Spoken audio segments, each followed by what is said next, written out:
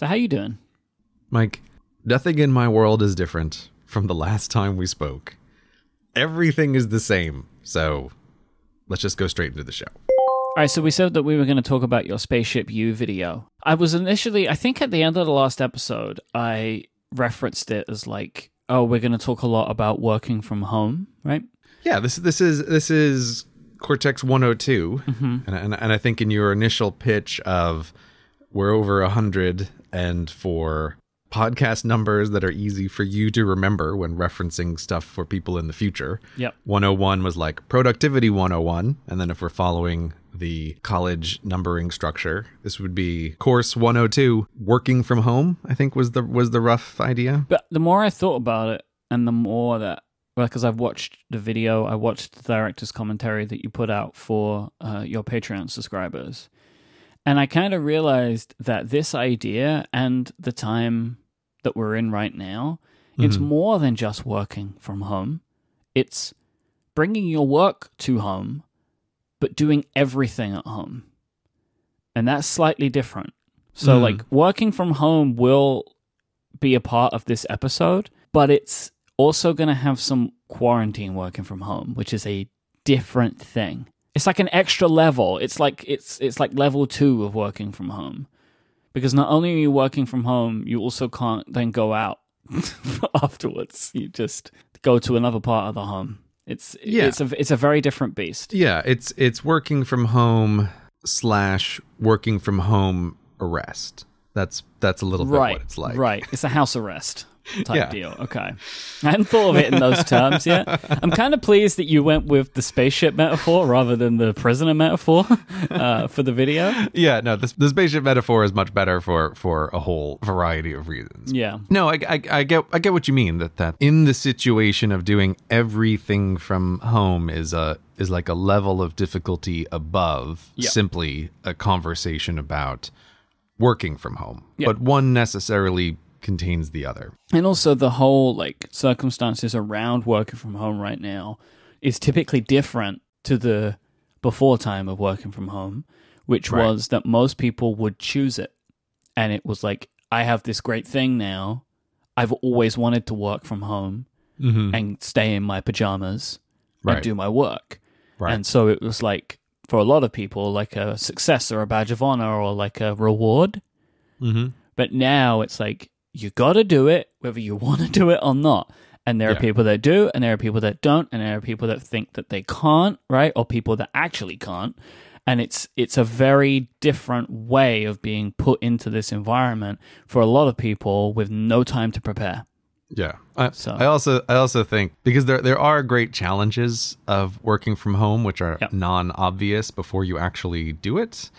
For sure, there has been a proportion of people who were always thinking, God, I would just love to work from home, who are now going, nope. I have been disabused of my fanciful idea about what it would be like to work at home. And it's a time when you can recognize how helpful a lot of the structures in the world are that you may otherwise just take for granted. You're like, oh, working from home, it's going to be just like working in the office, except minus all the annoying parts. It's like, oh no, that's not what it's like. How about a different set of annoying parts? You can have that instead. So I actually think looking at this in real time, like people listening in real time in May of 2020, this is probably a good time to do this episode, to have this discussion, because most people that have started working from home, the shine will have worn off by now. Yeah, for sure. So this is a good time to maybe you think you understand or have understood like the way that this is working for you. Maybe we can help add some stuff in to make it a little bit more easy and more manageable. So Spaceship U is the concept behind this video. Can you give a recap of the overall idea of what this concept means? Yeah, I think the way I would put it is, if there's anything that I feel like I know about being productive and working, it's this important concept of the separation of spaces and to associate doing different activities in different areas. this for me is something that over the course of my life has been an idea that maybe is like the most persistent idea that has stuck with me in all the various iterations of how I work, is always trying to be very strict about you do work in this area and you relax in this area, and to separate those things out. So this has been a real background idea that I think once I talk about it in terms of Spaceship U, it becomes obvious, like, oh, I've been discussing this idea in various different ways for years, is kind of like coming back to this same concept. Like going to the library to write. Yes, exactly. Yeah. And the thing with Spaceship U is there's now this great framing device, which is a global pandemic, which I think really highlights the need for structure in a person's life in ways that may not have been obvious before. Yeah. And so I think that this is really this key concept of either working from home or just being in a self-isolation situation, that there's this really key meta skill, which is creating structure for yourself. And that can mean a lot of different things. But I think that one of the easiest ways to get started with this concept is with as much physical separation of the spaces that you possibly can do. And so I think the 4 starter spaces that I have for if you're in an environment is like, you need a place to sleep, you need a place to work, you need a place to exercise, and you need a place to relax.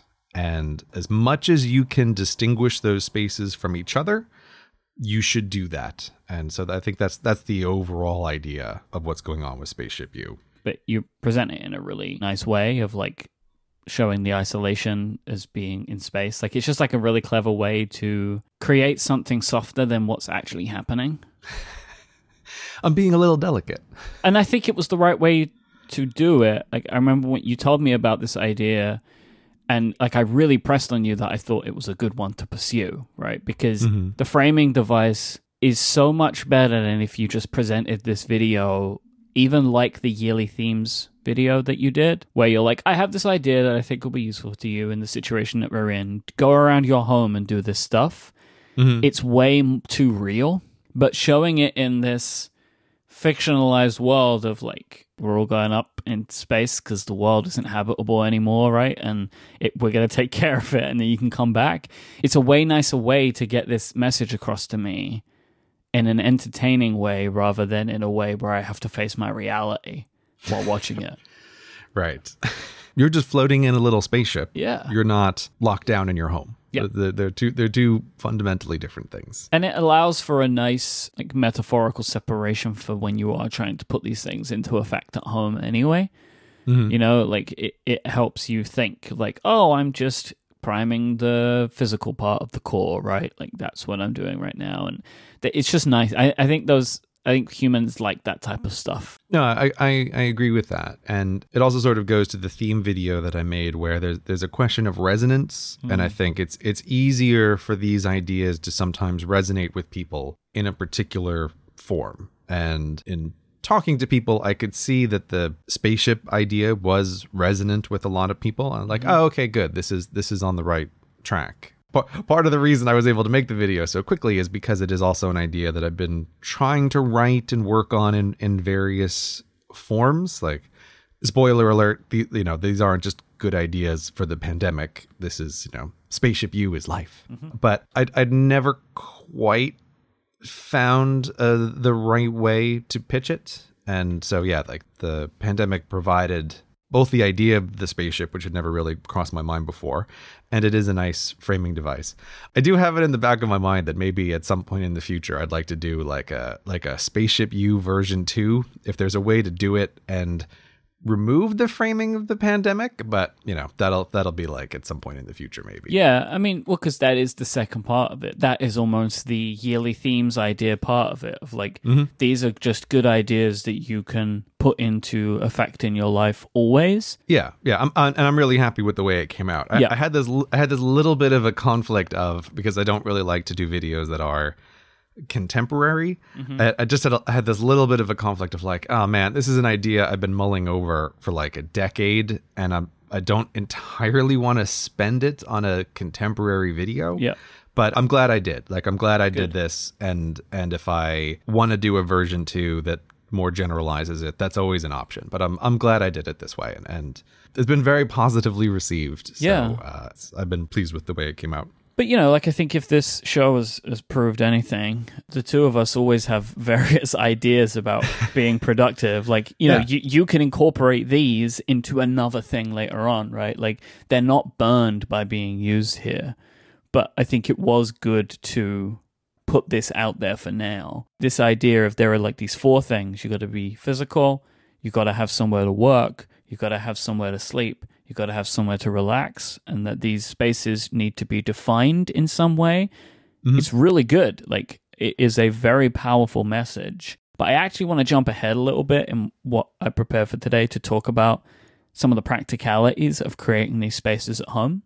Because I know, like, I've been reading some of the feedback to the video and stuff, and I think that's something that a lot of people have struggled with, which is like, I live in a 1-bedroom apartment, or I have children. You know, like, there are like various reasons why I can't split up my home. Like, I have one computer. And it's fixed to a desk. Like, how am I supposed to do this? And I thought that maybe here we have a lot more time to expand than you do in the videos, right?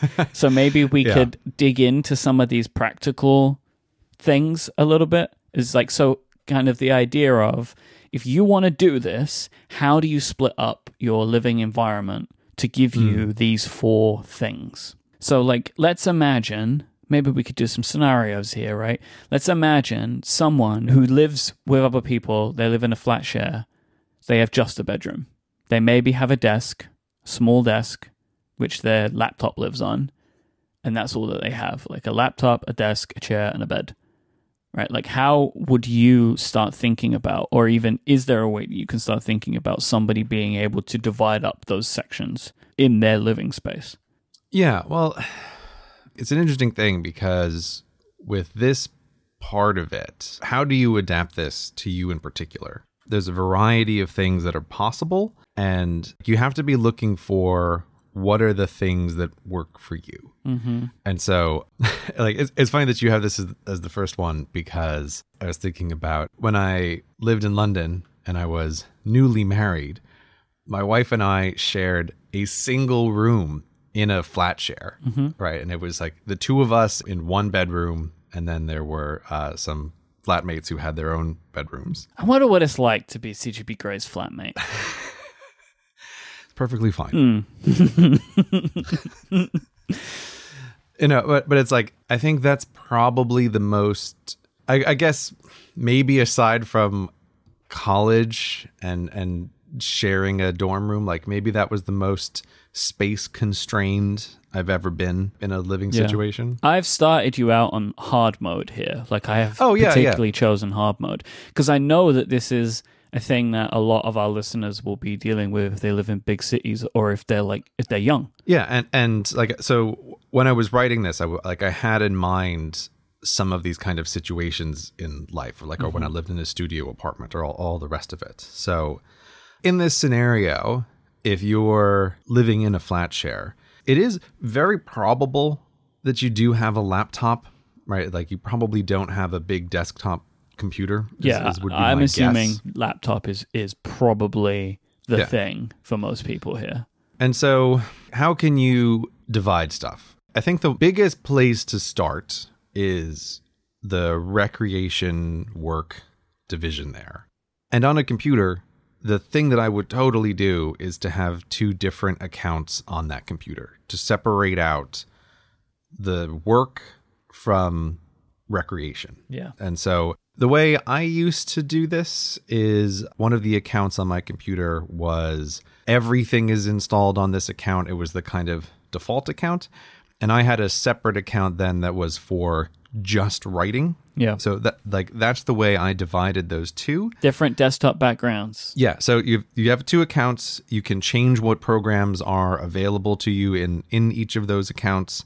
Yeah, you want to have different desktop backgrounds for sure. That's something you want to do.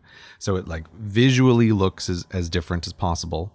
I would probably say though that for most people, if you're going to do 2 accounts, you probably actually want to more clearly separate out like the recreation. So like the video game part of it. So if you've got Steam installed on your computer, I would probably say like if I don't know something about someone's work, you want to quarantine that part of it and, you know, have the other account for sort of default everything the else. Work account should be where everything is. Yeah. And the recreation account can be where the games and stuff are. I think that is kind of counter to the way that we usually talk about things. We both, when we're looking at work stuff, try and pare it down. But again, like these situations are different. This is a very particular type of thing. Unless you're in a situation where you know that you have like one mission critical activity that is really high value and you want to cordon that off, I think the problem that most people are going to deal with is the reverse problem of, especially in a lockdown situation, that like recreation just kind of spreads everywhere, and it's real easy to just start looking at YouTube or to like, you know, oh, I'm just gonna take a quick 20-minute Factorio break, which is like something that no human on earth has ever accomplished, and you're trying to isolate that stuff. Again, this will depend differently on like different operating systems. But the nice thing about having separate accounts is you can also do things like having the websites blocked on one account but not the other. Like there's a lot of ways to play around with this. But for beginners starting, for sure, pick out all the entertainment recreation stuff and put that into an account and make it live there, have a different desktop background. Anything else that you can change about the way that account looks, you should totally do it so that it seems as different as possible.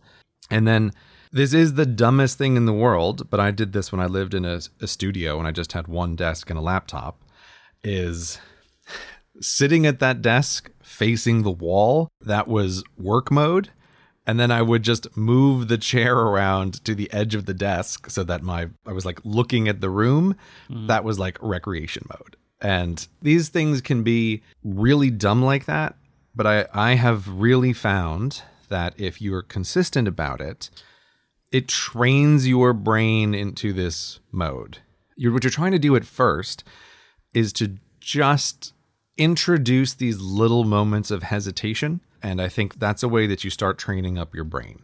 So, like, obviously you can flip over to the recreation account to watch YouTube at any moment, but it doesn't hurt to put up as many barriers as possible. And I also really like getting it in your mind that it's perfectly fine if you feel like I can't do work now, I want to take a break, but you're training yourself to be intentional about it. So you say, okay, I'm going to do that. And I'm clearly deciding because I'm just moving the chair 90 degrees around the desk. And I'm like, I've decided to do that. Yep. And I'm not lying to myself sitting here at this computer, you know, looking at the work account. Yeah, I'm deciding to log out and log in. Like that, even that is like, yes, if you have the ability to make some physical movement, that is really great. Like that's the key. But if all you can do is change your account, great. Like add some friction in, as you say, not so that it's to stop you, but it is just that when you do it, you know you've done it. Yeah. For me, honestly, like using the iPad is one of the big benefits for me. Like I have different work that I do on my iMac and on my iPad. Yeah. And so when I'm sitting down on my iPad, it's like, right, I know what mode I'm in right now, right? Like I know the types of work that I'm going to be doing here. And when I sit down at my Mac, I know what I'm doing here as well. Like it's very rare for me to do non-recording or editing on my iMac. I just record and edit here. I don't sit and go through all my email. I don't sit and write my show notes, right? Like I don't deal with social media type stuff. Like all of that is done on my iPad. So I have the distinction there from devices. So I just wanted to throw this in there as like, if you have an iPad, a lot of people have an iPad, now might be a really good time to get to know iPadOS. Yeah, I'll back that And again, this is where longtime listeners of the show will know many years ago we were talking about the multi-pad lifestyle. Mm-hmm. And this is part of the reason why I was such a proponent of this. Of like, it's great to have multiple devices, because iOS, just by the mere fact that it works differently than your computer does, is another way that differentiates these spaces from each other. Mm-hmm.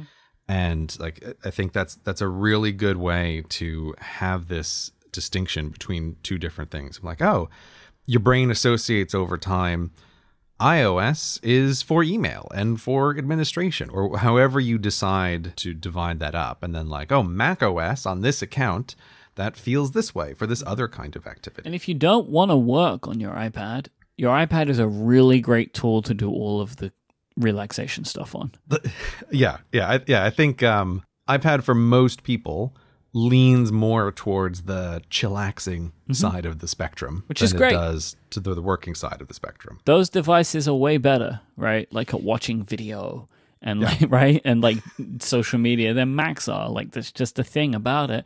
If that's all you want to use it for, then go for it. But if all you have is like a MacBook Air, like, that's awesome too. You just got to set them up and set them up right and observe that and pay attention to that. This is one of those things where it's easy to watch the video and be like, well, I don't have the space. We're already in conceptual town because we're in a spaceship, right? So think of it conceptually. So like for me, I don't have enough space in my home to define a fixed exercise point. I could give up my office, but my office is more important for me than the exercise area. What I do have, though, is a yoga mat. Right. And the yoga mat goes on the ground. The exercise happens on the yoga mat. So when the yoga mat's down, exercise is occurring. It happens in the big green rectangle of this yoga mat. Yeah, you are creating a new space. Yes. The yoga mat is like a magic carpet that you're exercising on top of. Yep. And like that is the space in which this occurs. Honestly, the video has been very helpful to me to be more active. That's the thing I've taken away from it, because really that was the one that I needed the most help with for myself. The rest of it I've mostly worked out. But it has really locked into me, like you saying about like exercise is non-optional. Whilst I hate to hear that so much, I have taken it on board. Okay. And I'm exercising more now than I was before. Yeah, that's a message that is part of my own realizing the seriousness of the situation. Is like, exercise is non-optional. It has had the same effect on me of recontextualizing exercise in my brain and realizing how necessary it is. I don't have my own like dedicated space for exercise. Like, I do the same thing where I am borrowing some of my wife's space for exercise. So it's always a little bit like, oh, are you going to use it? And I'm like, no, okay, great. And it's the same thing about like, okay, it doesn't need to be, oh, I have a home gym and this home gym is a physically separate room that has floor to ceiling mirrors on it so I can check my form as I'm working out. Like that doesn't need to be what it is. I also think exercise is a great place to talk about the kind of psychological separation that can happen between spaces.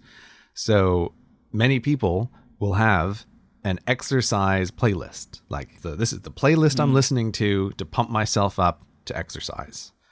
And one of the really key things about doing something like that is, if you decide I'm going to have an exercise playlist, this is now becoming part of the virtual space that is the exercise room, is this playlist. You have to pick songs that you're perfectly fine with not listening to under other circumstances. So if you have an exercise playlist, don't listen to those songs when you're not exercising. And I do the same thing with my work playlist. Like, the songs that I listen to on repeat when I'm working, those songs are now forever removed from just the general rotation of music consumption. And if you do this with the exercise playlist and you do this with a working playlist, I think those are two prime areas where, again, you can create this sense of, now this is a different space. Yeah. Oh, because I'm at the gym and the gym music is playing. And the only place that I ever hear the gym music is in my gym. I'm like, oh, I'm here working. My face is looking at the blank wall of my home, and I have the working playlist on, and like, this is what I do now. This is like different acoustic environment. I do think like a key thing that people sometimes miss with this is it's not just about associating music with a place. It's about removing that association from other places. Like, you cannot listen to that music in different circumstances. Anybody that's ever set one of their favorite pop songs as their alarm knows what you're talking about, right? Yes, that's a great example. It's like, oh, I have this song. I would love to hear it when I wake up. Yeah, that lasts for a couple of weeks, and then you never want to hear that song again. Yeah, no, for sure.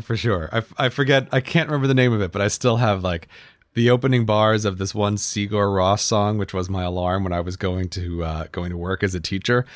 I still can't hear the first couple bars of that without having this like I'm drowning feeling. It's terrible. Yeah, but it's a great example of how I think there's like, your brain has these hooks that are just there waiting to be used. And if you just pay a little bit of attention, you can take these things which are like, oh, isn't it funny that I feel like I'm drowning every time I hear the song that was my wake up alarm, and be like, can we turn this to be useful instead of just like an accidental thing that occurs? And then you get the satisfactory feeling that you are in control of your own brain. Yeah. Because you've realized you got one up on it, right? Yeah. Oh, for sure. Like the number of times that I don't feel like writing at first, you know, now having done this for years, if I'm feeling particularly resistant, there's a couple of the songs that are especially burned into my brain as like, this is writing music. And if I put those on and just kind of sit in front of the computer and wait, it's like, well, more times than not, like, typing is going to start. Mm-hmm. Because this is just what this music is for. It's for physically moving your hands on the keyboard. So, one of mine that I've recently started doing, which is kind of follow-up from a few episodes ago, where I said that I was using like noise cancelling a lot more, right? Just to create space in the home. And I was like, oh, I should try pairing this with the app Dark Noise that we spoke about in the State of the Apps episode. They have a sound in there, I think it's called Beach, and it's just the sound of waves crashing. And I've been using it when I am struggling to get some writing done, right? So I will just put that on, and then it's like a simple sound. It's not music, and I can just do it. So like I've been really enjoying using that app, because also it's got some fun stuff in it, like coffee shop noises.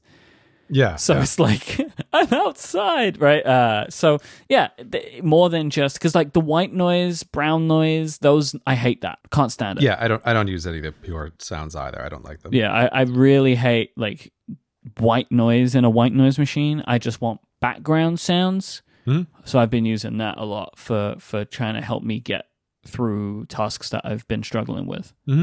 It's funny that you mentioned that, because there's also like a time way that you can do these kind of associations that are not physical differences, but they're psychological differences. And my wife and I have gotten into the habit on the weekends, like, oh, the weekend often is like sitting around and reading, you know, just relaxing kind of time. And I just happened to do it a few times to put on this foresty woods background kind of noise while we're reading in the afternoon. And it's like, man, 3 weekends in a row of doing that, and now that is this is the sound when we're reading sound, you know. And it's just interesting how fast your brain is willing to associate with that.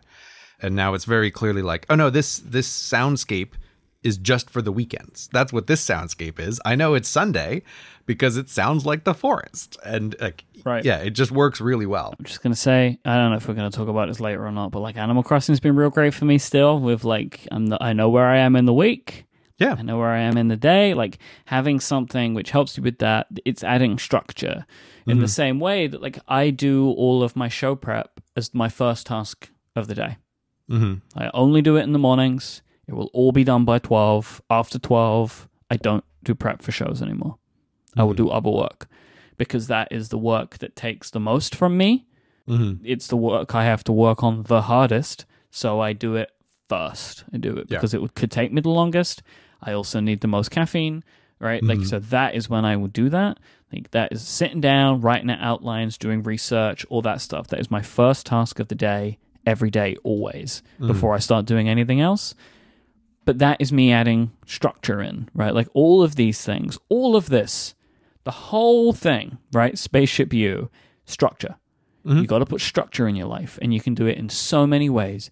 You can do it by tricking your brain with music. You can do it by saying, I will only do these tasks in the morning. Like you only write in the mornings, right? Yeah. Right? So like you like write, morning time is writing time, or like forest sounds means reading time. It's Sunday, right? Like, yeah. And then it's like, oh, that yoga mat, that's where the workouts happen. They don't happen anywhere else. That soft thing in the corner, that's where sleeping happens. Nothing else happens there, right? Like this side of the desk, this is where work is. This side of the desk, I got the window, I can relax, right? Like, yeah. Finding structure is so important. And it's always been important for working at home, but it's even more important when home is all there is. There are a bunch of meta skills in life that are really key in accomplishing whatever it is you want to do. Like one of those incredibly important meta skills is just like time management, being aware of how you're spending your time.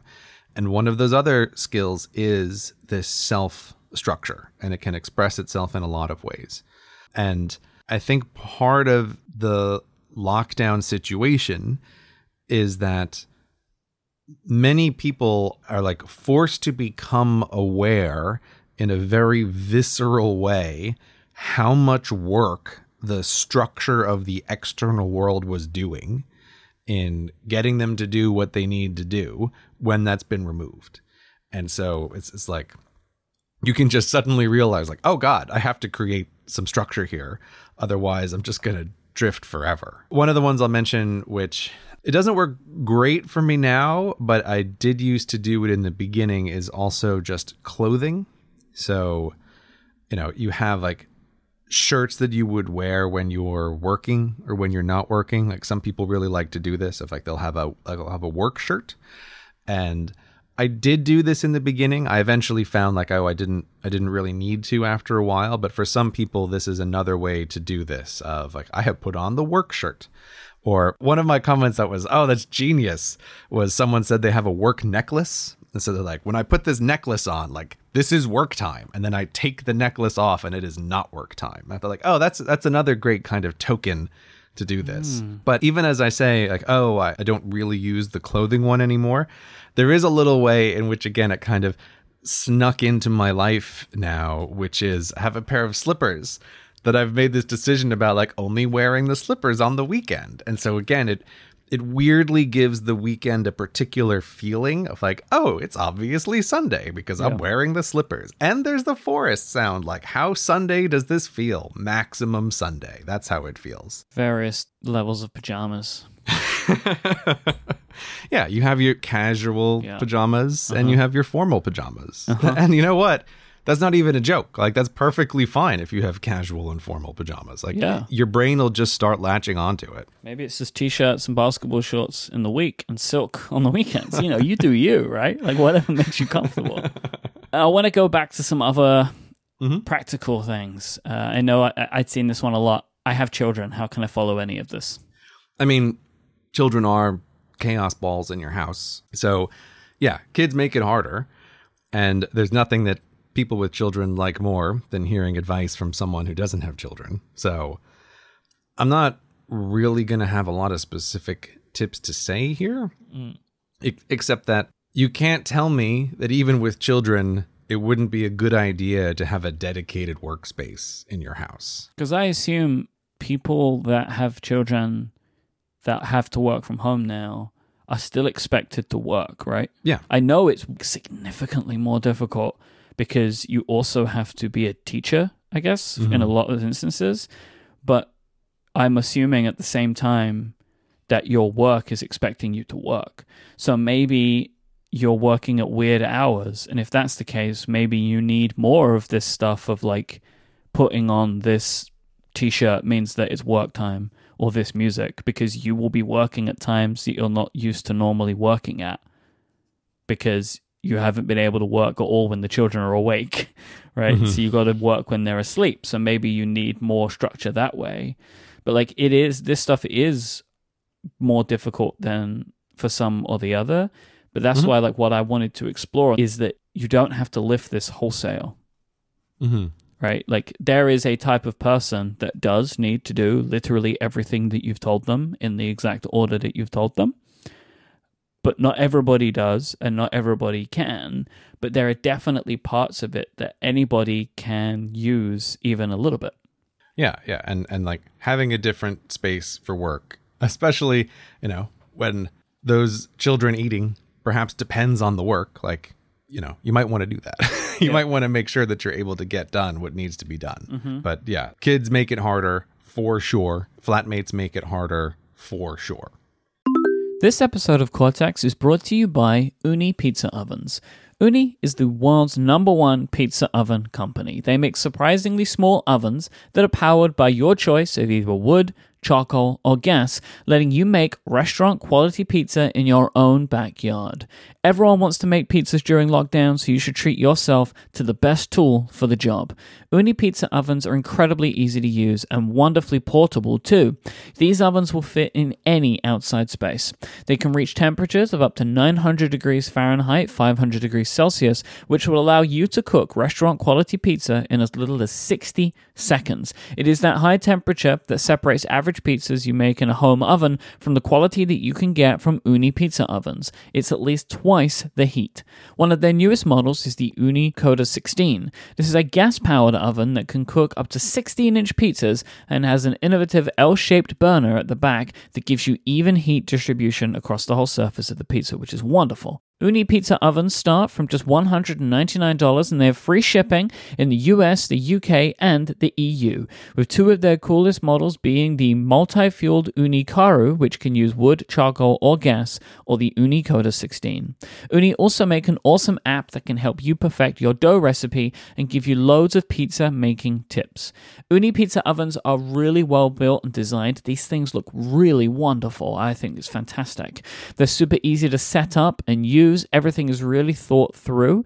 If you want pizza, right? Like imagine you made a pizza, you've taken the time to get your dough recipe just right, you've got all the toppings that you want, you've got everything set up. The last thing you want to do is have to wait 20 minutes for it to cook. This is the best thing about an Ooni pizza oven. Their pizzas are cooked in just 1 minute, and that is amazing. And trust me, you're going to be incredibly happy with these results. You cannot make better pizza at home than what this thing can help you do. Listeners of this show can get 10% off their purchase of an Ooni pizza oven, which is up to $50 off if you get the Ooni Coda 16. Just go to ooni.com and use the code CORTEX at checkout. These things are incredibly popular right now. Everyone wants one. So if you think that you might, and you should, do not miss out. They also make a great range of accessories from peels to cutters to oven tables. I love that, by the way. We now have everything that we need here, and they do it all. Americans buy over 3 billion pizzas a year and consume approximately 350 slices of pizza every second. Why not make some of these yourself at home? Once you try it, you're never going to look back. Ooni pizza ovens are the best way to bring restaurant quality pizza to your own backyard. Go to ooni.com, that's ooni.com, and use the code CORTEX for 10% off. Our thanks to Ooni Pizza Ovens for their support of this show and Relay FM. Can we talk about Creation Station? Okay. Creation Station. I know from the way you say it, you're saying it, Mike. Like you're getting right at the heart of something with this video for me. Didn't like that. I didn't like Creation Station. Okay, why didn't you like Creation Station? I think it was unnecessarily abstract as a phrase to use. Mm-hmm. Like it could have just been called Workstation. Because like I've noticed throughout this entire episode, you've been referring to it as work. Yeah, because it is work. Yeah. It's totally work. So why did you call it Creation Station? So this being the idea of like you have your place where you're sleeping, you have your place where you're exercising, your place where you're relaxing, and then the place where you're doing the other stuff, which you called Creation Station. Creation Station.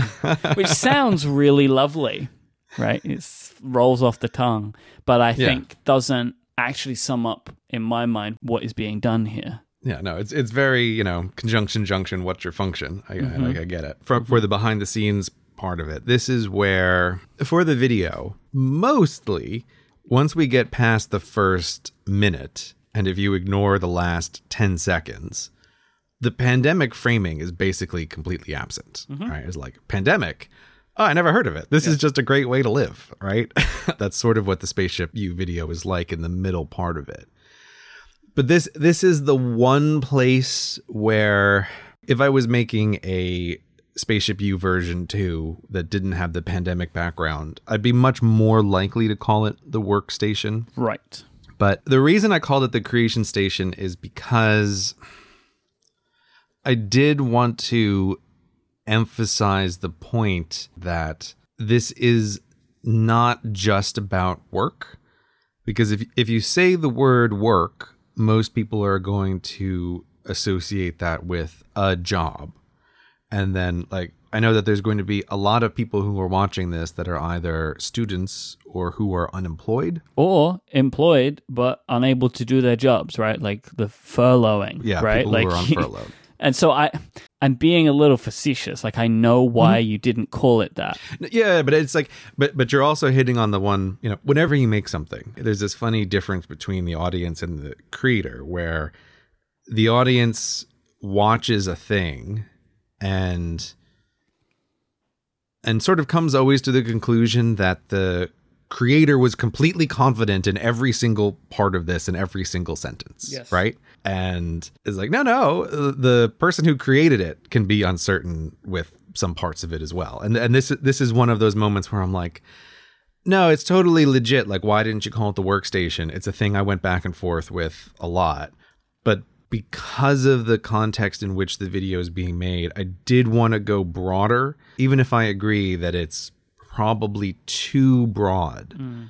But I just figure there's like a way higher proportion of people who are watching this video at this time are not going to have a clear job that they can perform. Yes. So I wanted to have it be broader here. And then this is also the part where whenever I look at the final videos, I can see all of these little pieces that are left over from different versions of the script. And this is one of these places where I originally wanted to have a much broader discussion about what does creation mean, and very quickly realized, like, don't get into this, man, right? Like, it's too much. It's too much of a diversion. You're going to have to make a decision that's not completely comfortable either way. Like, you don't want to call it the workstation. Creation Station is the next best name, but including too much of a description about what exactly you mean by this is too much. So it's got to go, and you're kind of left with this in between place. Do you want to talk about that here, though? I mean, we have the time, right? Like, that's the beauty of the show, is right. Like, yeah. Let's get into this part of it. Yeah. So, I mean, let's talk about what humans do for each other, Mike, which is hopefully create things that they themselves or other people value. And that's sort of the idea of the creation station here is what you want to kind of have is like a compass point that directs you to, like, what activity should I do? And I think particularly, like, when you're younger, it can often seem like, what should I do? I don't know what I should do. Everything is boring and awful, right? And a useful compass point is just this idea of, hey, the world's a really big place. Not everybody can be an expert in everything. And the way that the modern world works is people learn skills, and then we all trade these skills with each other. And so you want to be looking at things that you can learn to do which are valuable to other people. This is what we generally call work in the world, is like you have a skill that another person doesn't have, and the two of you trade with each other. And so at Creation Station, one of the things you can think of if like you're sort of drifting is just kind of thinking about, even in the vaguest possible ways, what things pique your interest just a little bit that might also be useful to other people. And like, that's a good thing to investigate as, let me explore this, oh, I like spreadsheets. Let me learn about pivot tables, or cooking catches my interest. Like, let me explore this as a skill.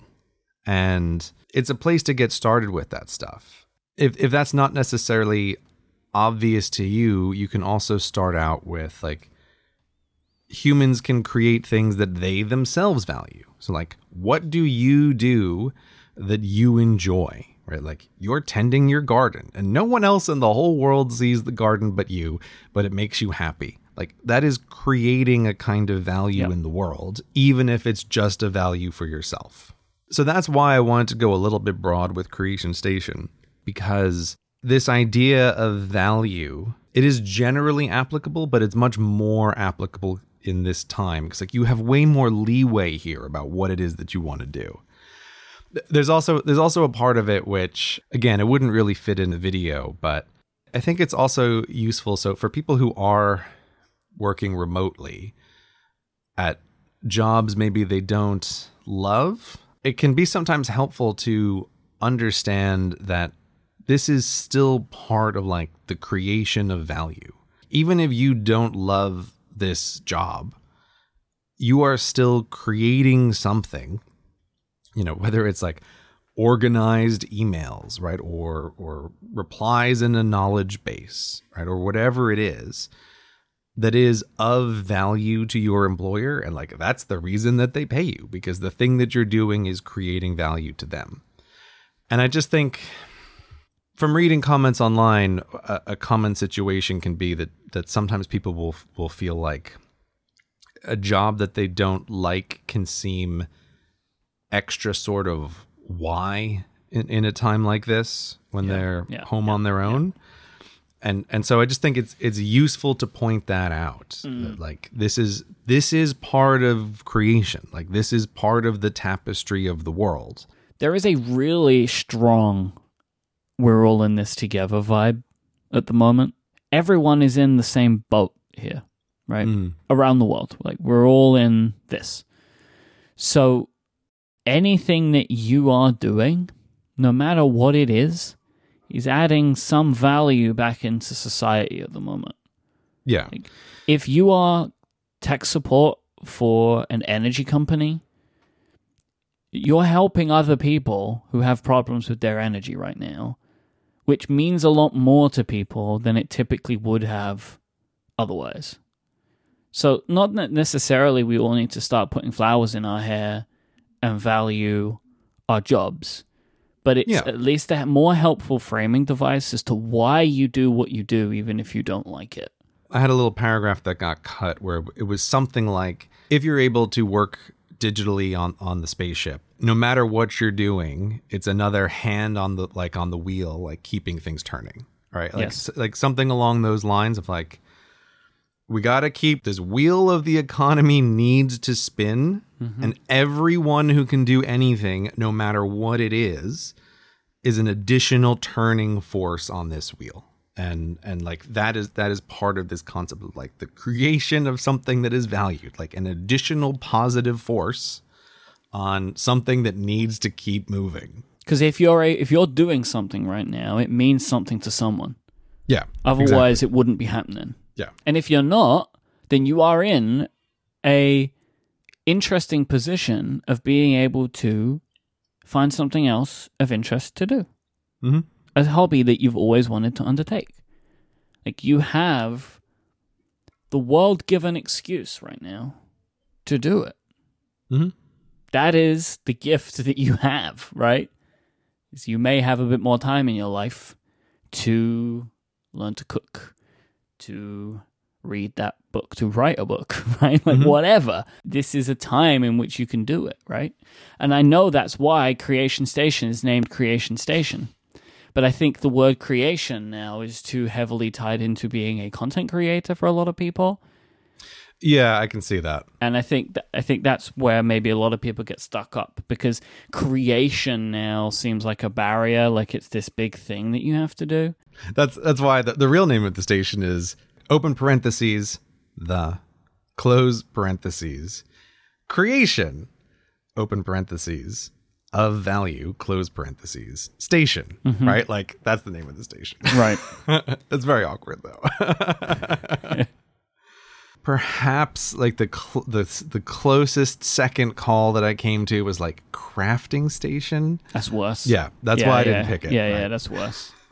It's just Minecraft. Yeah, crafting is going to make people think of Animal Crossing. Is this where I'm supposed to play Animal Crossing? Like, no, this is not where you're supposed to play Animal Crossing. Well, I guess it depends if you're a streamer. Well, no, but see, that's like, this is actually, I think, an interesting point here is when you talk about like things you value, there is a little bit of like bleed over into like the recreation part. Like, what is the difference between the two of these?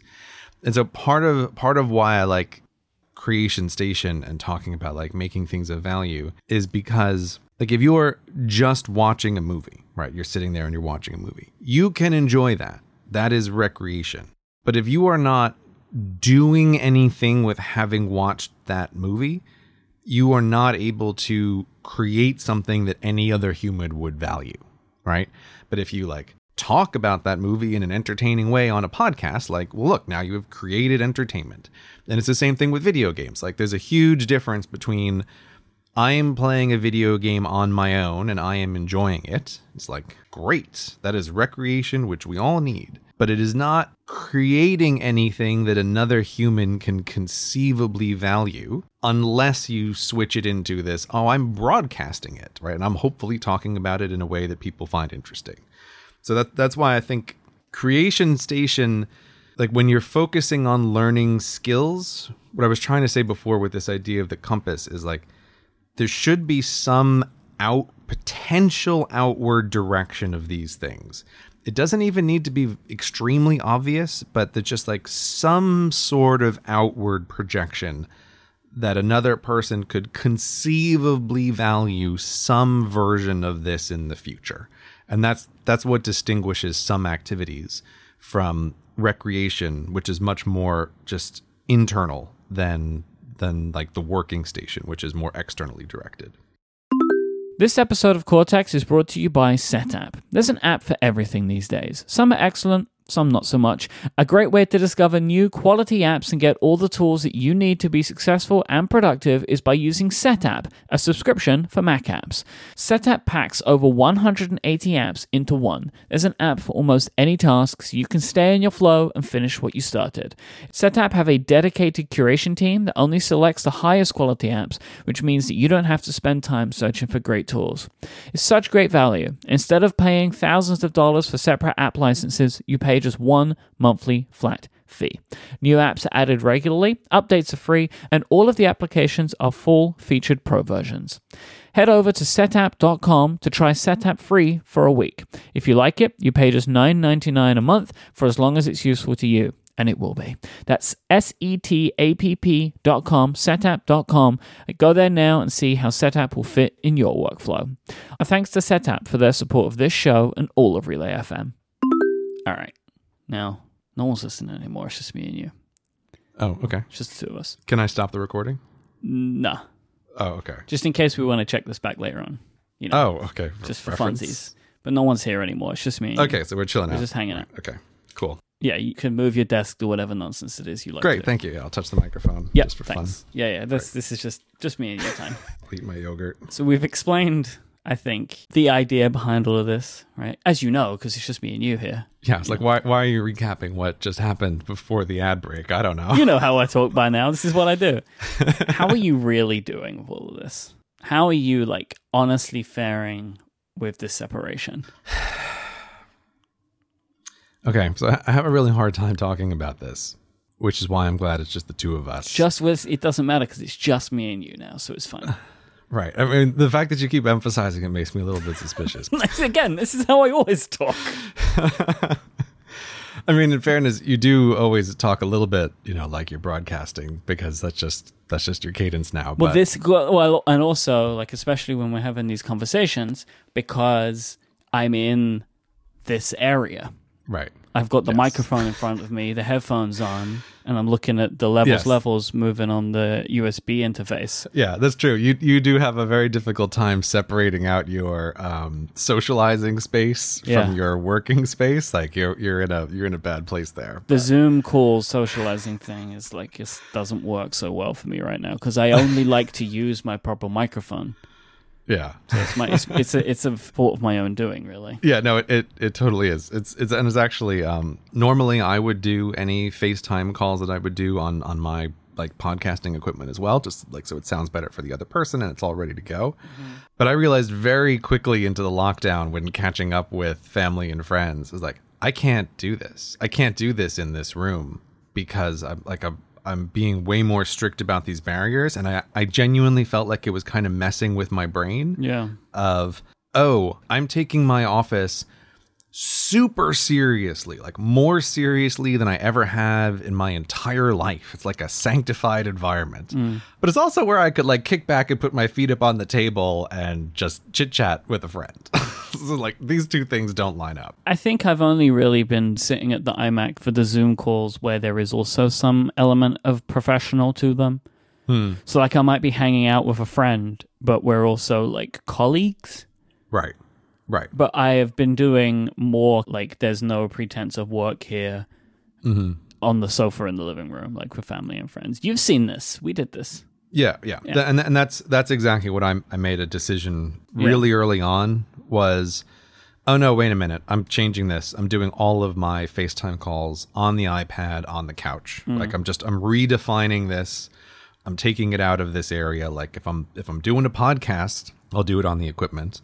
And if I'm not doing a podcast, I'm going to do it on the iPad on my couch. But again, like we're just socializing between the two of us and staying on the equipment and recording for convenience factors. Yeah, well, this is after the show. Yeah. We're already here, you know? Yeah, but so the thing that I have a hard time talking about, and that is extraordinarily poorly received by some people, is that I'm doing great. Like... Okay.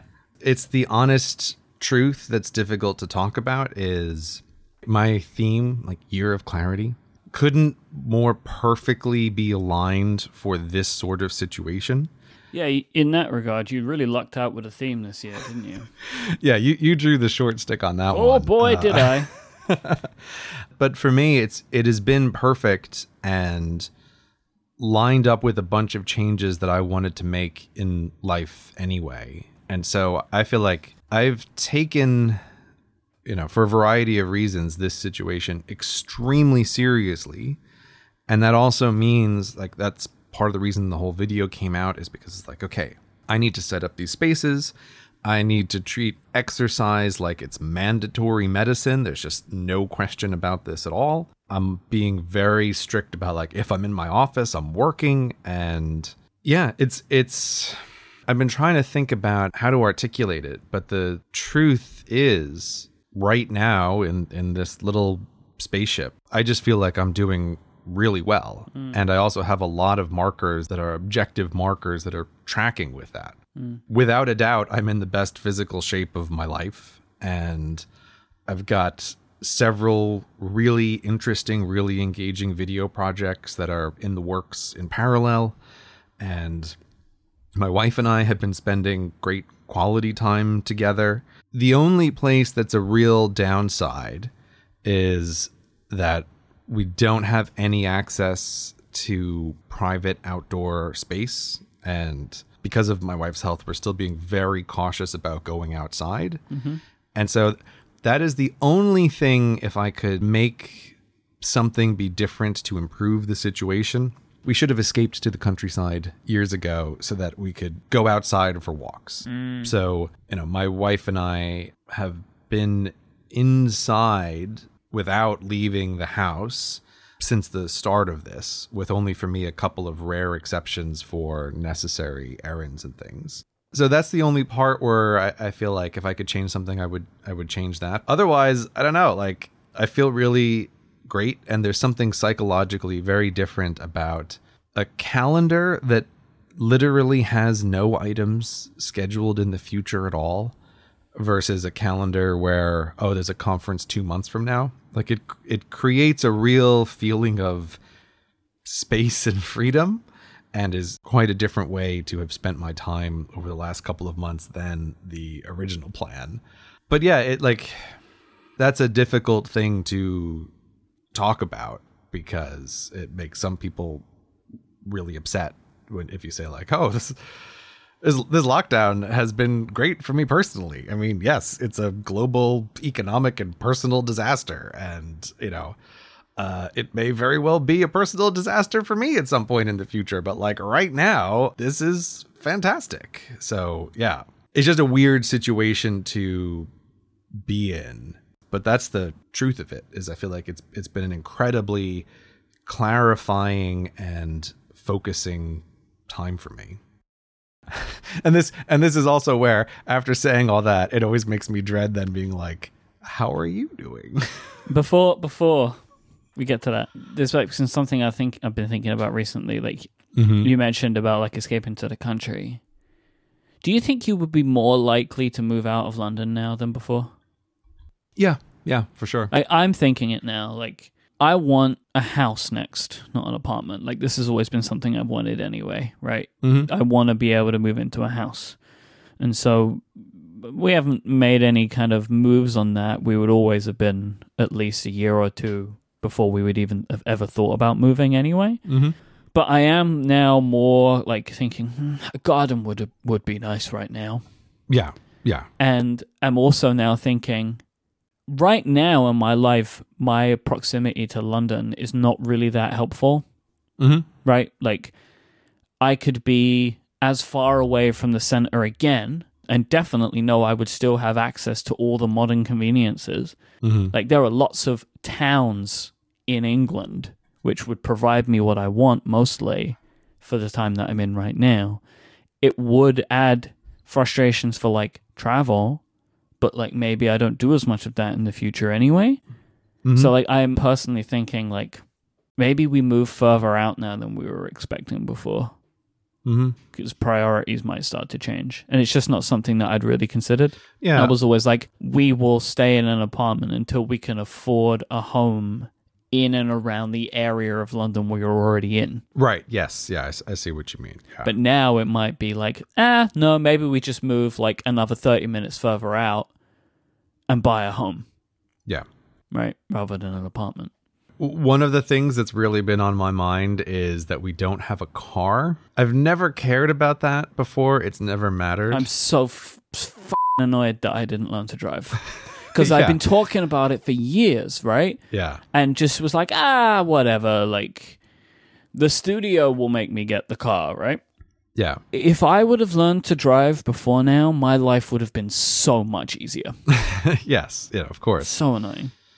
Yeah. Not having a car in a situation where, I mean, especially a month ago, where it's more like, so is it the apocalypse? Right. Like you want a car, you want options. And this is one time where I'm really aware of like, ooh, we don't have options. We're in this apartment and, my wife hasn't left the front door of our apartment and I haven't gone farther than the garbage cans on the street, in 2 months. And I'm very aware of that because my parents are quarantining, but they also have a car, so they can just go for nice country drives, right? And like the car is a mobile part of the bubble. You can drive. Why don't you just get a car? I can't drive in the UK because I've lived here too long, right? I would need to go through the whole license? Yeah, I don't have the driver's license. And you can't do the swap because it's been too long?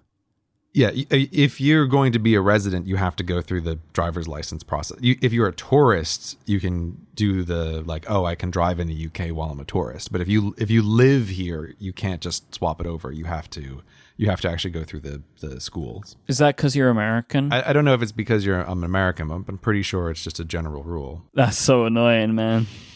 Because, you can I'm sure someone can just deliver a car, right? Like, I don't know if you have to go to a showroom. I don't think you do.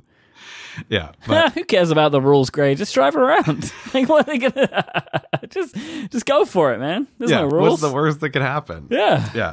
There's no rules in this new world. But yeah, so I don't know. It's just something that's been on my mind, and the lack of outdoor space, like I said, is the only thing that I would change. So it's been on my mind. But I also think the reason that you're thinking the same thing is this is the natural life cycle of urban areas and people's careers, right? And so the younger you are, the more advantage there is to moving to the biggest city you possibly can at the start of your career. Yep. Even if I know nothing about a human being, that is generically good advice. You know, did you just graduate and you've decided that it's time to look for work? Like, go to the biggest city that you reasonably can, and it magnifies your potential in a whole bunch of different ways. But then, as one's career goes on, the advantage of being in that urban core, there's like a decreasing marginal value of that. And so I think this is why, like, you just generally have this cycle of cities suck in younger people. And then as people progress in their career, they've extracted most of the advantages they're going to have for an urban core and start to value different kinds of things. Like, I want more space in my house, and like, I'm willing to trade that against other different resources. And so I think for you and me, we're both at that point, and maybe this moment has just sharpened that thinking a little bit. Yeah. It's like, having lived in London has been tremendously advantageous to my teaching career and my YouTube career in innumerable ways. But is that still the case now? Like, yes, it is still valuable, but not as valuable and as important. And so I find myself more willing to think about trading it off against other things that I would want. So yeah, I don't know. It's just something that's been on my mind. But how are you doing? I would say that, like, I'm not doing as well as you. Like, I'm not doing badly, but like, I'm in the middle, but with various fluctuations on that scale depending on the area that you're looking at. What do you mean by that? Well, so like, okay, let's talk about exercise, right? I'm doing more of it, but I still f***ing hate it. And everything I'm doing just hurts me. Like, I don't know what it is about me, Gray, but like, I'm not getting injured, but just like, it doesn't matter what it is, but my body just hates it. Yeah. What are you doing? Well, a mixture of either yoga or body weight exercises. But like, if I do yoga, I hurt for the rest of the day. Like, gee, it's just like, whatever. This is the thing. I'm gonna go see a specialist after all this is taken care of, because like, this has always been a problem in my life, and I'm not looking for a diagnosis on the podcast, but like, there are various conditions that can be conducive to this, just like joints and stuff like that, right? Like, maybe I'm just not built for this, but whatever. Anyway, so exercise is like, I'm doing it, but I hate it, and I don't feel any benefit from it. But like, that's just a part of my life that's always been there anyway, but I'm still doing it. For some elements of me, there isn't that much of a change. Like, I relax about as much as I did before, sometimes more, sometimes less, but it's dictated by my week, because the amount of like structured events that I'm doing is still the same. Because I worked from home before. I have worked from home for nearly 6 years, and my life has this structure to it which hasn't changed. Yeah, I was going to say, like, your podcast recording schedule hasn't significantly changed. No. Has it? No. No, it hasn't at all.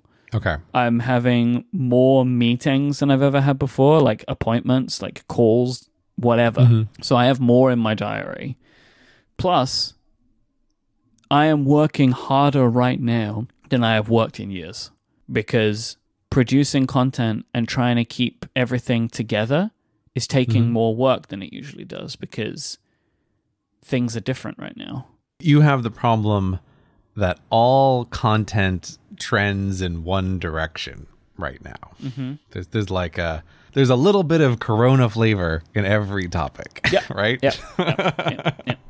And so if you want to go down those routes, you can, and that's one element of hard work, or you can try and avoid it. And that's also hard work, right? So like doing that, and then also just running any business of any size, it's just inherently more difficult right now. Yeah. I would say that's a trend I definitely notice among my friends, is people who run businesses are having significantly more difficult time than people who don't. And it's not even if anything's going wrong. The fear is there. Yeah. Everything's fine now, but what if it isn't in a month, right? Mm-hmm. And it's just a lot to carry around with you, especially when, like, you know, unlike most instances, some of this stuff can be completely unrelated to your own performance. Mm-hmm. And it's just a lot to carry around, right? Like, that just makes things difficult. You know, we've been talking about this a little bit, and we'll have more to share in the future. Like, Relay FM, my company, like, we're taking this as a time to change a bit about who we are and where our focus as a company is. That takes a lot of work to do, right? Like, if you have decided that you want to adapt your business model to something a bit different, like, that's hard work, right? So I've got a lot going on, which is adding a lot to everything, right? Mm-hmm. Like, I'm not sleeping as well right now because my brain doesn't stop working. I don't really see it as a downside because I have a lot of really great ideas when I can't sleep at 2:30. Like, my brain clarifies on things. You know, I'm not trying to stay awake, but, like, I'm just laying there and my brain's just going and going and going, and then bang, there it is. I did it. This is not normal for a lot of people. A lot of people will tell you that this is a terrible time to have ideas, but for me, it works. You know, I hear a lot of people say that they're struggling with a problem and they wake up the next morning and they've solved it. Mm-hmm. That doesn't happen to me. What happens to me is before I fall asleep, it's solved. Right? So, like, when I'm trying to get my brain to shut down, that's sometimes where things pop out. Like, that's just a way that I am. That's where I've been for years. That sounds terrible, but I'm glad it works for you. Look, I would sometimes wish I could go to sleep, but if I can't sleep, at least if I get some benefit out of that, I'm happy, right? Yeah, I prefer this to just laying there and worrying. It's not worry. Yeah. It's like I'm coming up with ideas that, like, happening to me then. So yeah, it's like every day is a different feeling, you know? But on the whole, I'm just really busy right now. And so that's tiring. But I will say, I'm a man who loves travel, right? I love to travel. I get to spend time with people that I care about. I get to go to places. I get to go to restaurants, which I enjoy, and experience new things. But in a similar vein to you, like, the amount of quality time that me and my wife Adina are getting to spend together right now is unlike what we have had over the last few years. Mm-hmm.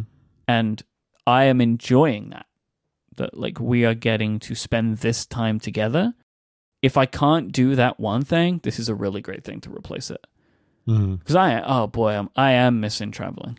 You know, I know that it causes so much stress in our lives, right? Like, to go to America and spend a week and come back and you've lost 3 weeks, right? Like, it's very disruptive, but I love it, right? And so I'm missing that, right? Like, that is the main thing that I am missing in my life right now, is getting able to do that stuff.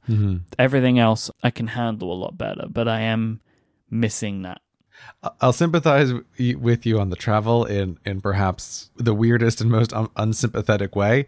I do find myself thinking sometimes, I'll be glad to travel again so that I can do a graycation where I can go somewhere and just be completely alone and lock myself in a hotel room for a week. No, but that's nice, though. Like, one of the things that I would like about traveling sometimes is I had time to just decompress. It became such a part of my life over the last 5 years. It has been the biggest thing that I have noticed. Yeah, your travel really has ramped up a lot since we first got to know each other. I feel like you hardly did any travel at the beginning. It got to the point where I was, like, in America basically every 4 to 5 weeks. Yeah, which is madness, is absolute madness. It's been a big shift, and I know as time goes on, I'm only going to feel it more.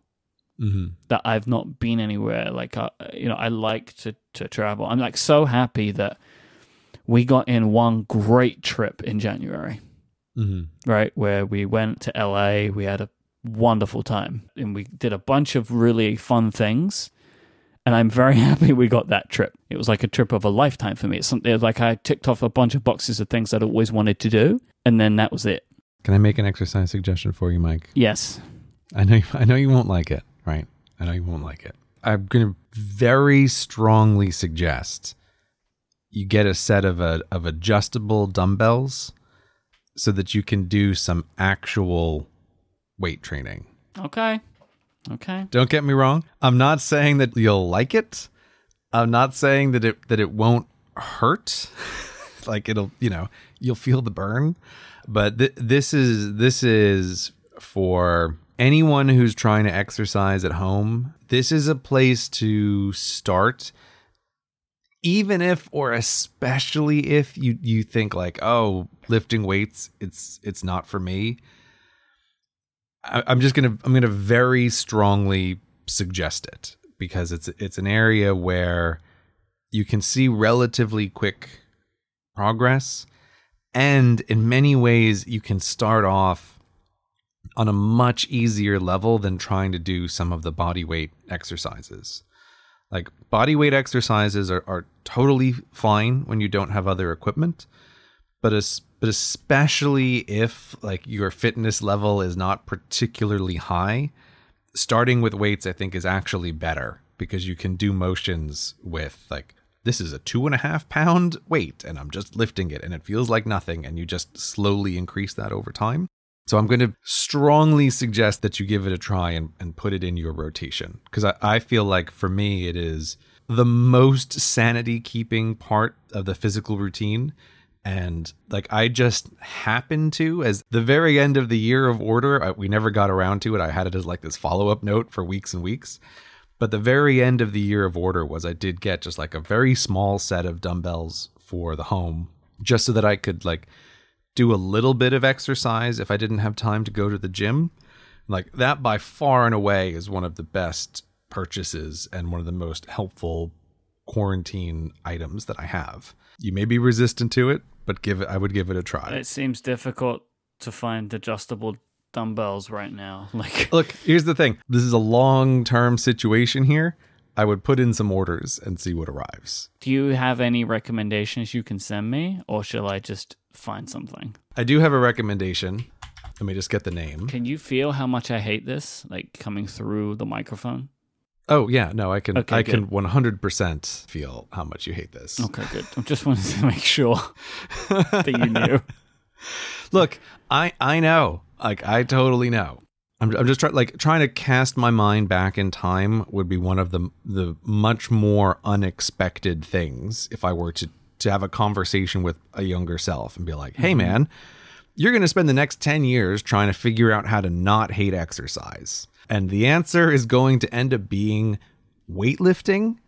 And this is going to be completely unexpected across every front, but just save yourself a bunch of time and do this. And also, it seems to have a much higher hit rate than I would expect with other people that I'm trying to that I've tried to convince to do this same thing.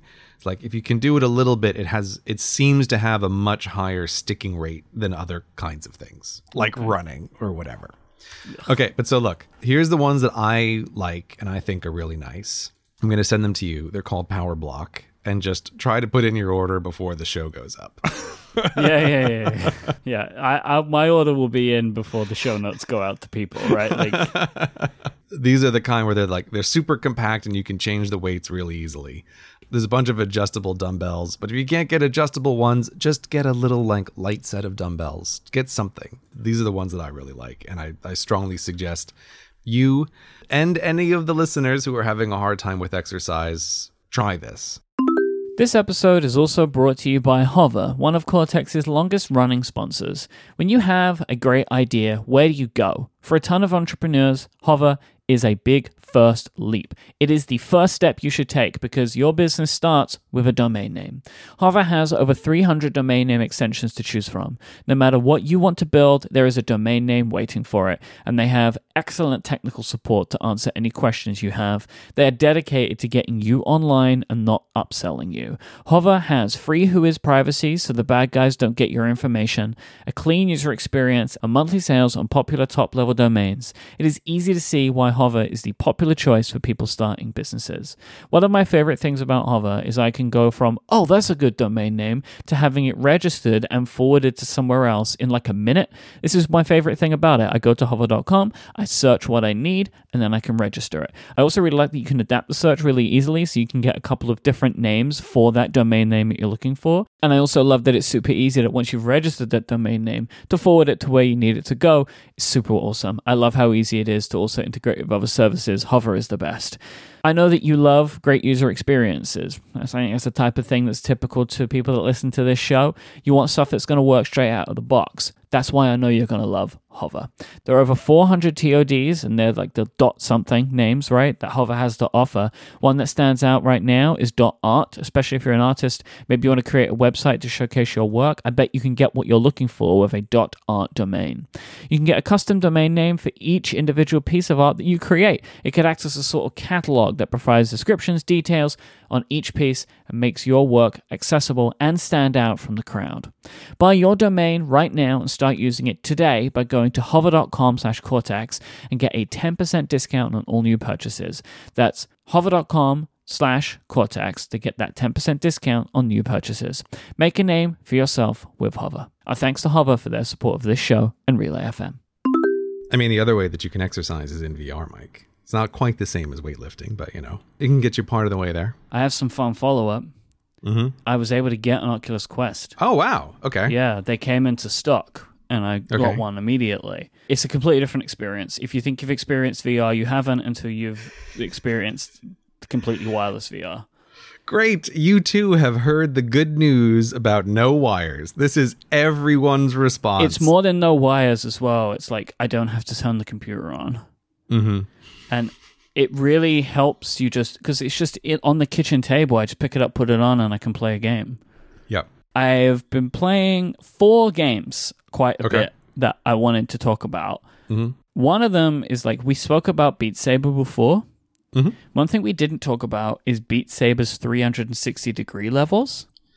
Well, we didn't talk about it because I didn't know that this wasn't a thing on the other headsets. Well, so it didn't occur to me to bring it up. I don't know if it's on the other headsets, but when I played the game a bunch the first time, these levels didn't exist.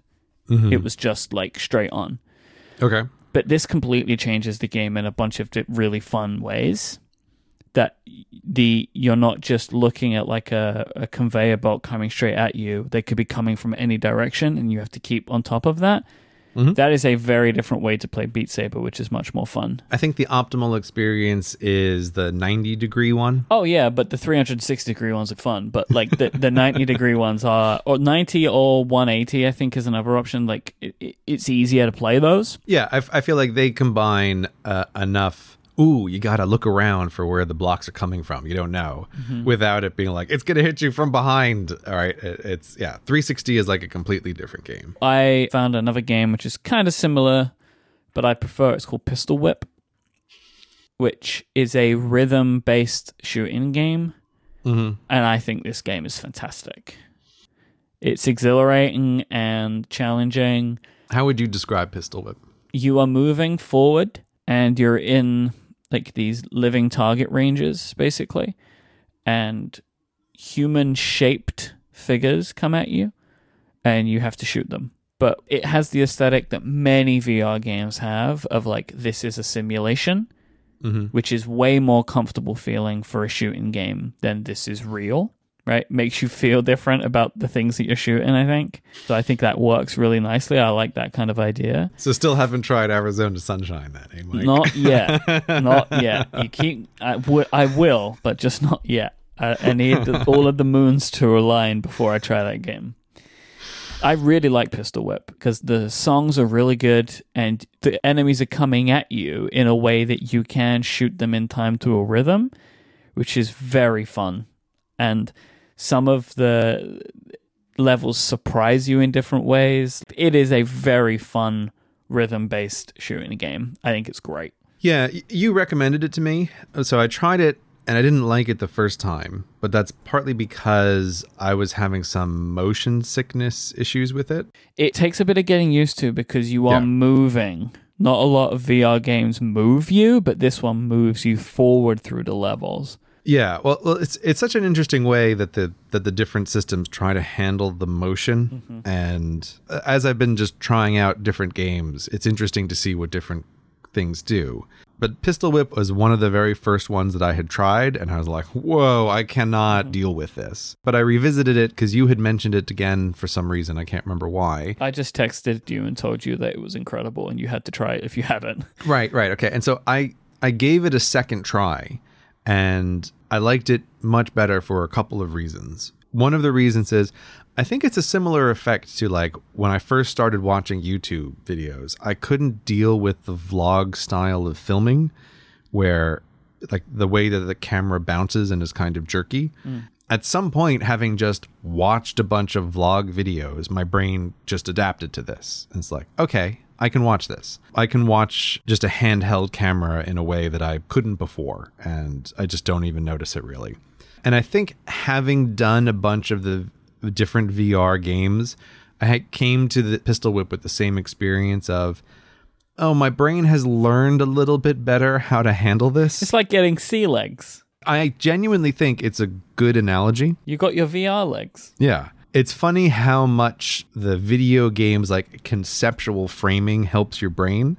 So in Pistol Whip, you are standing on a little platform and it's the platform that's moving. It's not you just flying forward in space.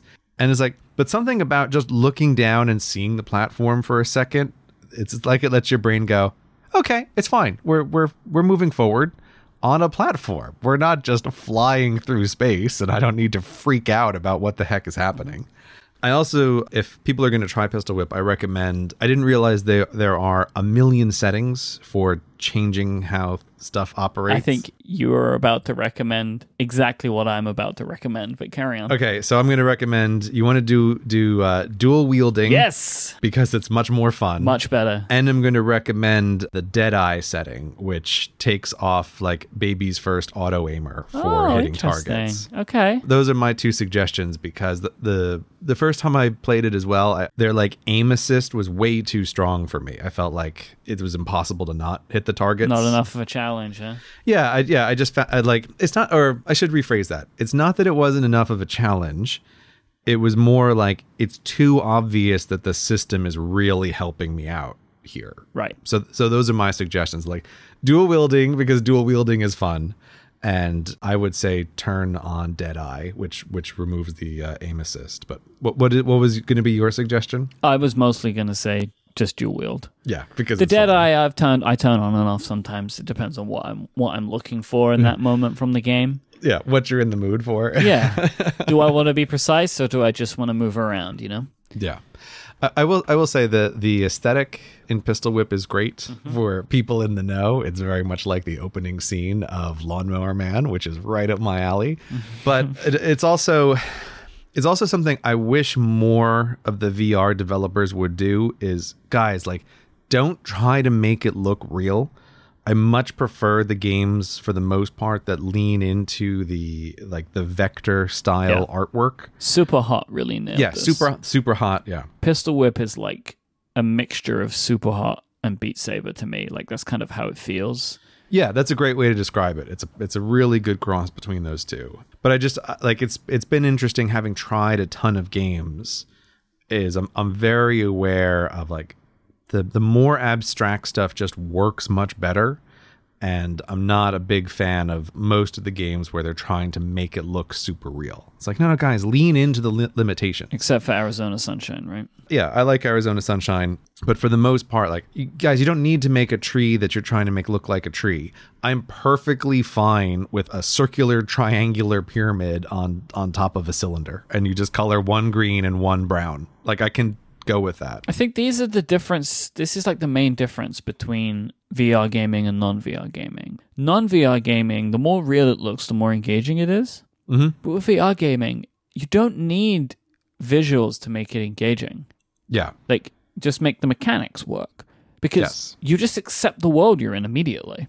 Mm-hmm. If the physics are good and the mechanics work well, you just accept it. So it doesn't need to be photorealistic for me to believe that I'm there. Yes, yeah, that's exactly right. Like your brain, because they're objects, is just willing to go along with it in a way that you don't need to be tricked that it looks real. And I wish developers would spend less time trying to make stuff look real, because it's like it's still not quite there yet, and it just doesn't need to be. But so that is also partly why I like the aesthetic for Pistol Whip. It's like they're not trying to make it look real, and it's totally fine. I was glad that you poked me again about that one, because I did enjoy it much better after I think my brain was a little bit more used to the motion. Except the only thing I have to be careful about is every once in a while, if I take a step backward, for some reason that still throws my brain way off of like, what the hell is happening? Like if I take a step backwards, like something about the physics doesn't work. So I try to make sure it's like forward only, backward no. That's interesting. Have you come across Audica? No, I haven't. It is a rhythm game made by Harmonix. Okay. Which is the company that made Rock Band. Okay. This is the most comprehensive, best made rhythm game I've come across in VR. Okay. Because it's made by like the rhythm game people. It is complex. Like there is a lot of stuff going on. You have like sometimes you're shooting, sometimes you're holding, sometimes you're hitting things out of the sky, and you kind of have to, like Rock Band, there are like different shapes, and you have to understand what you are supposed to do based on the shape. And they have real licensed music, and it's fantastic. Okay, I'll check it out. Like, it's just like mechanically, it's done so well. It's like, oh, I feel really good when I'm getting this right. Just like when I used to feel really good when I was getting Rock Band right. Like in a way that Beat Saber is satisfying when you are doing a good job, but I don't really feel accomplished. But in Audica, I feel accomplished because I'll play a level and I'll play it again and I'm better at it. Play it again and I'm better at it. And like it's that repetition of getting better and better that Harmonix know how to do really well. And it is really, really excellent. Like if you've played any type of rhythm game on VR and enjoyed it, I really recommend this one. And I also found a pottery game. I saw the pottery game in the store, and I had this moment of, I should probably tell Mike about that. But then I thought, there's no way he doesn't know already that there's I just pottery turned VR on game. my Oculus one day. I was like, oh my God, there's a pottery game. And like, it's not pottery, it isn't, right? But it's like close in some ways. Right. And it's fun and weird. It's trying to be realistic in certain ways, right? Like it's not trying to be like a weird VR game. I enjoy it. Like, I don't love it. I don't love it anywhere close to the way that I love the other games that I've mentioned, but it was just like a really funny thing to happen to me. I was like so excited when I saw it and I played it and I was like, you know what? Pottery VR game, you're very calming. So I appreciate that about you. I'm glad you do. There's all these interesting VR experiences that can be had, and you know, it's funny because when you mentioned before about how there's no substitute for travel, I was thinking a little bit about the VR systems because, you know, I've genuinely found the Quest to be a great tool for creating the experience of being in another space. I really think it has been meaningfully helpful, especially without the ability to go outside to be able to use the Quest. And I do have it kind of slotted into my schedule of like exercise rotation because I think it is useful to do this on a regular basis. It's very interesting how your brain is willing to go along with it. And ever since we did that demo years ago, this is one technology where I feel like I'm really excited to see the future of this. And speaking of like going back to the start of the show, but speaking of the physical distances in places, it's like, man, I am gunning for the day that I can do work in a VR environment. Like for when the headsets get light enough and comfortable enough and the resolution gets high enough so that text is sharp. Even just in the Quest, some of those loading environments where you're just picking, you know, what game you want to play, but they put you in like, oh, you're in a little Japanese house and the lotus flowers are falling. Like it's so beautiful. And I really have this strong feeling of, if I could, I would totally write in this geodesic dome. 100% I would do that, but the technology just isn't there yet. But like when using these, it's going to get there, right? Like you can feel it, right? Like it's close. Yeah, that's what I mean by I'm excited about this, because it's like, okay, in a couple generations, if we can cut down the weight of the headset by half, and if, say, the resolution can increase by double or 4 times, like we can get there, and it's going to go there. So like I find myself really quite excited for that, of like, I know and can see like I will use something like this as a working environment at some point in the future for sure. Like there is no doubt about that in my mind, and I look forward to that becoming reality at some point. What I will say is, for me, like it is a replacement for outside. Mm-hmm. It's not a replacement for travel. Right. Okay. Yeah, that's a good way to put it. That's a good way to put it. I can feel that, like, oh, I did a thing today. Like, that thing could have been going to the park. Mm-hmm. It's not like I've been out of the country for 10 days. Like, it's not that level. Because I don't think I could do VR for 10 days. Yeah, no. I'm not saying I want to take a Greycation in VR yet. Yeah, you are. You want to do that. Don't say you don't want to do that. You do. That's more like 20 years from now. Right. For sure. And look, I know you've played Animal Crossing. I watched the stream. It went exactly as I expected. For some reason, people think that I wanted you to play when I explicitly said I didn't want you to play this game. I know. I asked if I should try it, and you said yes. That's the way that went. Well, I didn't want you to play it because I knew how you were going to... Well, okay, maybe it was like I said you should try it, but I knew how it was going to go. Like, I wasn't surprised about the fact that you hated this game. Right. I knew you were going to hate it. Yeah, no, I mean, we don't need to discuss it in detail. The evidence is there for people. I didn't expect to like the game, and I was correct. One could suggest that you went into it negatively. One could suggest that you were not in the correct space to play the game when you went at it, but that is totally fair. But the thing is, Animal Crossing annoyed me in all sorts of ways that I wasn't expecting. Right. So I think even under the most ideal of circumstances, there is no way that I would like this game. But it's like I had expectations to be annoyed, and I was annoyed in ways that I was completely blindsided by. This is not Animal Crossing specific. I think this is a kind of Nintendo disease. Nintendo likes to take things slow sometimes, like in there.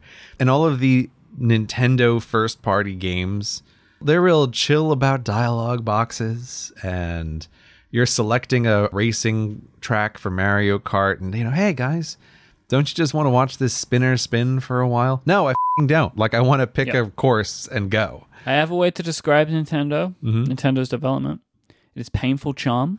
Yes, yeah. That tends to be the way that Nintendo makes their games. They're charming, and they do things in the way that they do them, but sometimes it's really painful. Yeah. And like with Animal Crossing, it's that everything runs in real time. I like that it runs in real time, but sometimes it's like, oh, jeez, Tom, look, will you just destroy the bridge right now? Why is it going to take you a day to destroy the bridge, Tom? I give you 50,000 bells for this. Yeah, so that is a Nintendo disease, and I think Animal Crossing may be its most pure expression.